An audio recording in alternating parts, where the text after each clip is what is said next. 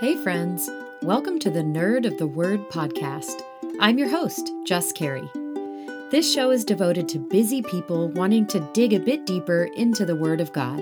In each episode, we will unpack a scripture's relevance, interesting facts, and modern application. My hope is that you will understand the Bible more clearly and how marvelous it is to live a life as a nerd of the Word. Hey there, Nerd of the Word listeners. It is so good to be back with a new season and a new topic headed into these fall and winter months. So as I mentioned during the final episode of Season 1, Season 2 is going to be broadly focused on the topic of courage. Now, I love how my friend Lisa Bishop describes or defines courage. And she says this: courage is the ability to face and overcome fear while prioritizing a greater objective. It is not the absence of fear, but rather the determination to act despite its presence, guided by a strong sense of purpose and a commitment to achieving a higher good. Wow. Well done, Lisa. What a great definition of courage. Now, for the life of me, I don't understand why I choose such challenging ideas. It's like when you pray for patience and God gives you the opportunity to practice patience. I think the next time I'm going to pick fullness of joy or maybe the goodness of God. Anyhow, we can all use more courage, right? So here we go. Today's episode is all about having the courage to wait. Now, who in the world likes to wait? Not me. In fact, it's one of the most annoying and frustrating things that I believe we endure in our day-to-day life. I don't like waiting in line or in traffic. I don't even like waiting for my hair to process. And I'm not a natural blonde and it takes forever, just in case you were curious. Anyhow, you get the point. Waiting stinks. Now, it may not be obvious that waiting requires courage, especially when we think about those day-to-day moments of waiting. But all this radically changes when the type of waiting that we are called to be in is far more critical.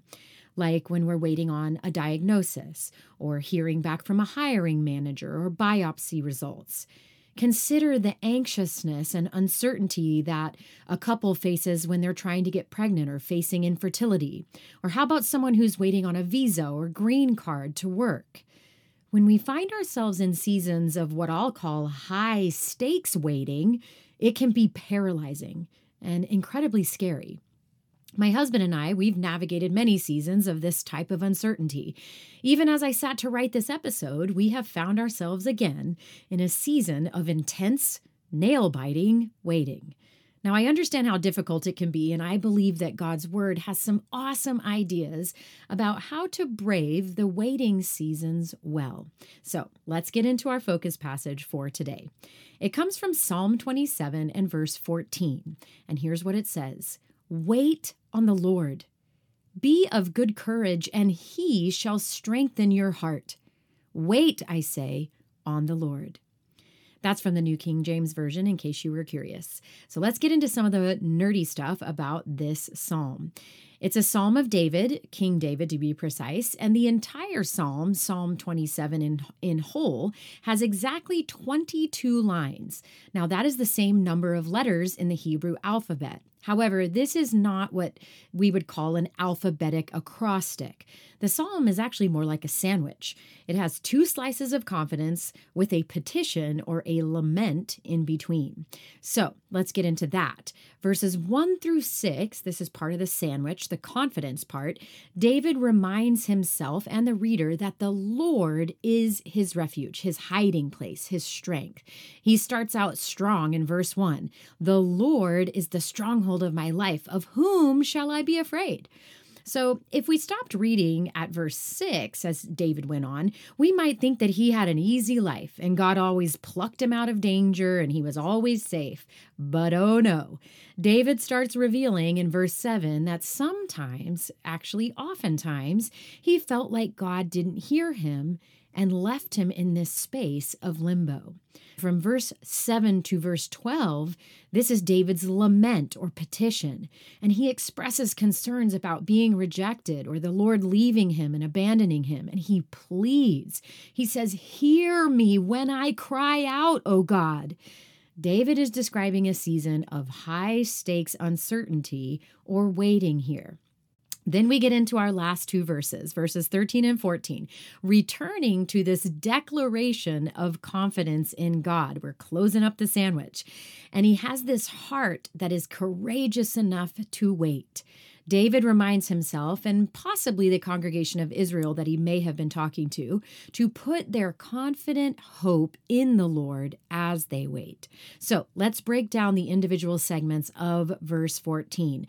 The first portion, wait on the Lord. That word wait is the Hebrew word kavah, which means to wait, look for, hope for, or expect. You see, there's a richness in that idea around waiting. All right, the second stanza, be of good courage, and he shall strengthen your heart. Now, some translations say be brave and courageous. Others say be strong and take heart. So when we consider the history David had with the Lord, this makes total sense.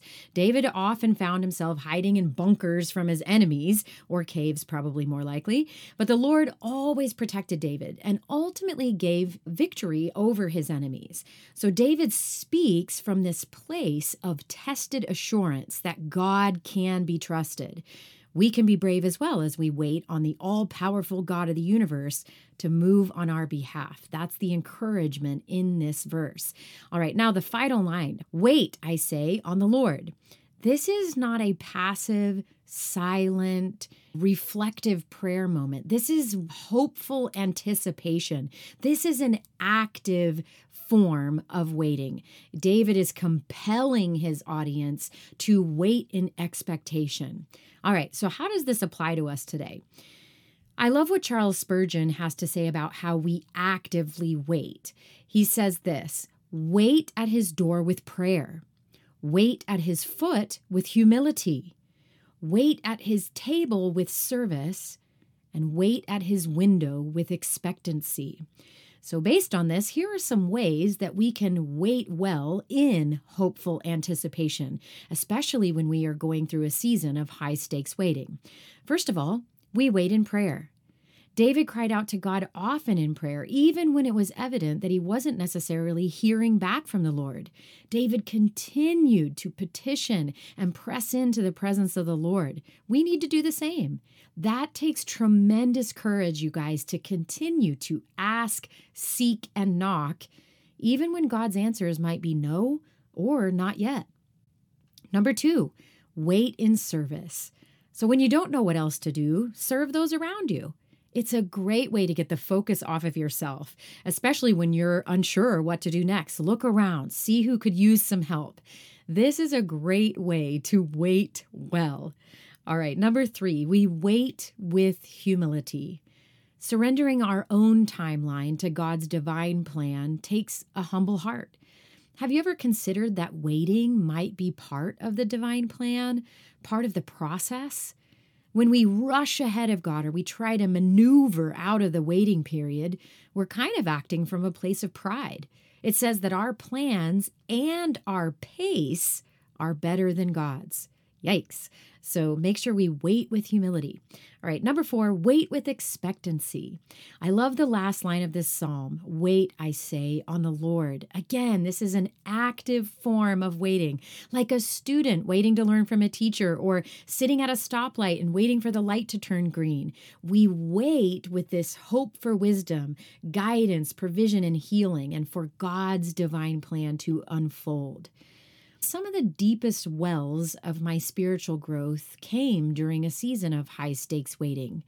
So let me ask you, what are you waiting for? Are you waiting with courage and hope or fear? Are you waiting with patient humility or anxious pride? In order for us to wait well, let's follow the model that the psalmist offers and praise God for his faithfulness, press into his presence in prayer, and develop the confident courage that God always comes through. All right, friends, let's pray. Dear Jesus, it can be incredibly difficult to wait, especially when we face a season of uncertainty. Help us to wait well. When we want to rush ahead, remind us that pressing into your presence is where we find the courage to endure.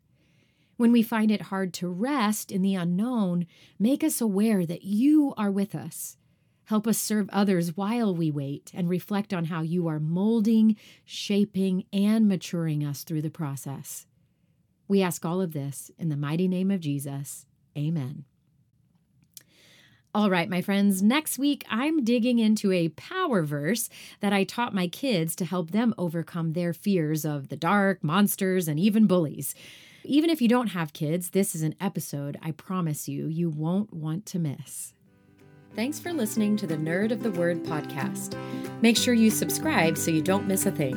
And if you loved what you heard today, I'd appreciate it if you'd share it with your friends and family or give it a positive review. For more great resources, please check out my website at www.jessicacarey.co. Thanks again, and catch you next time.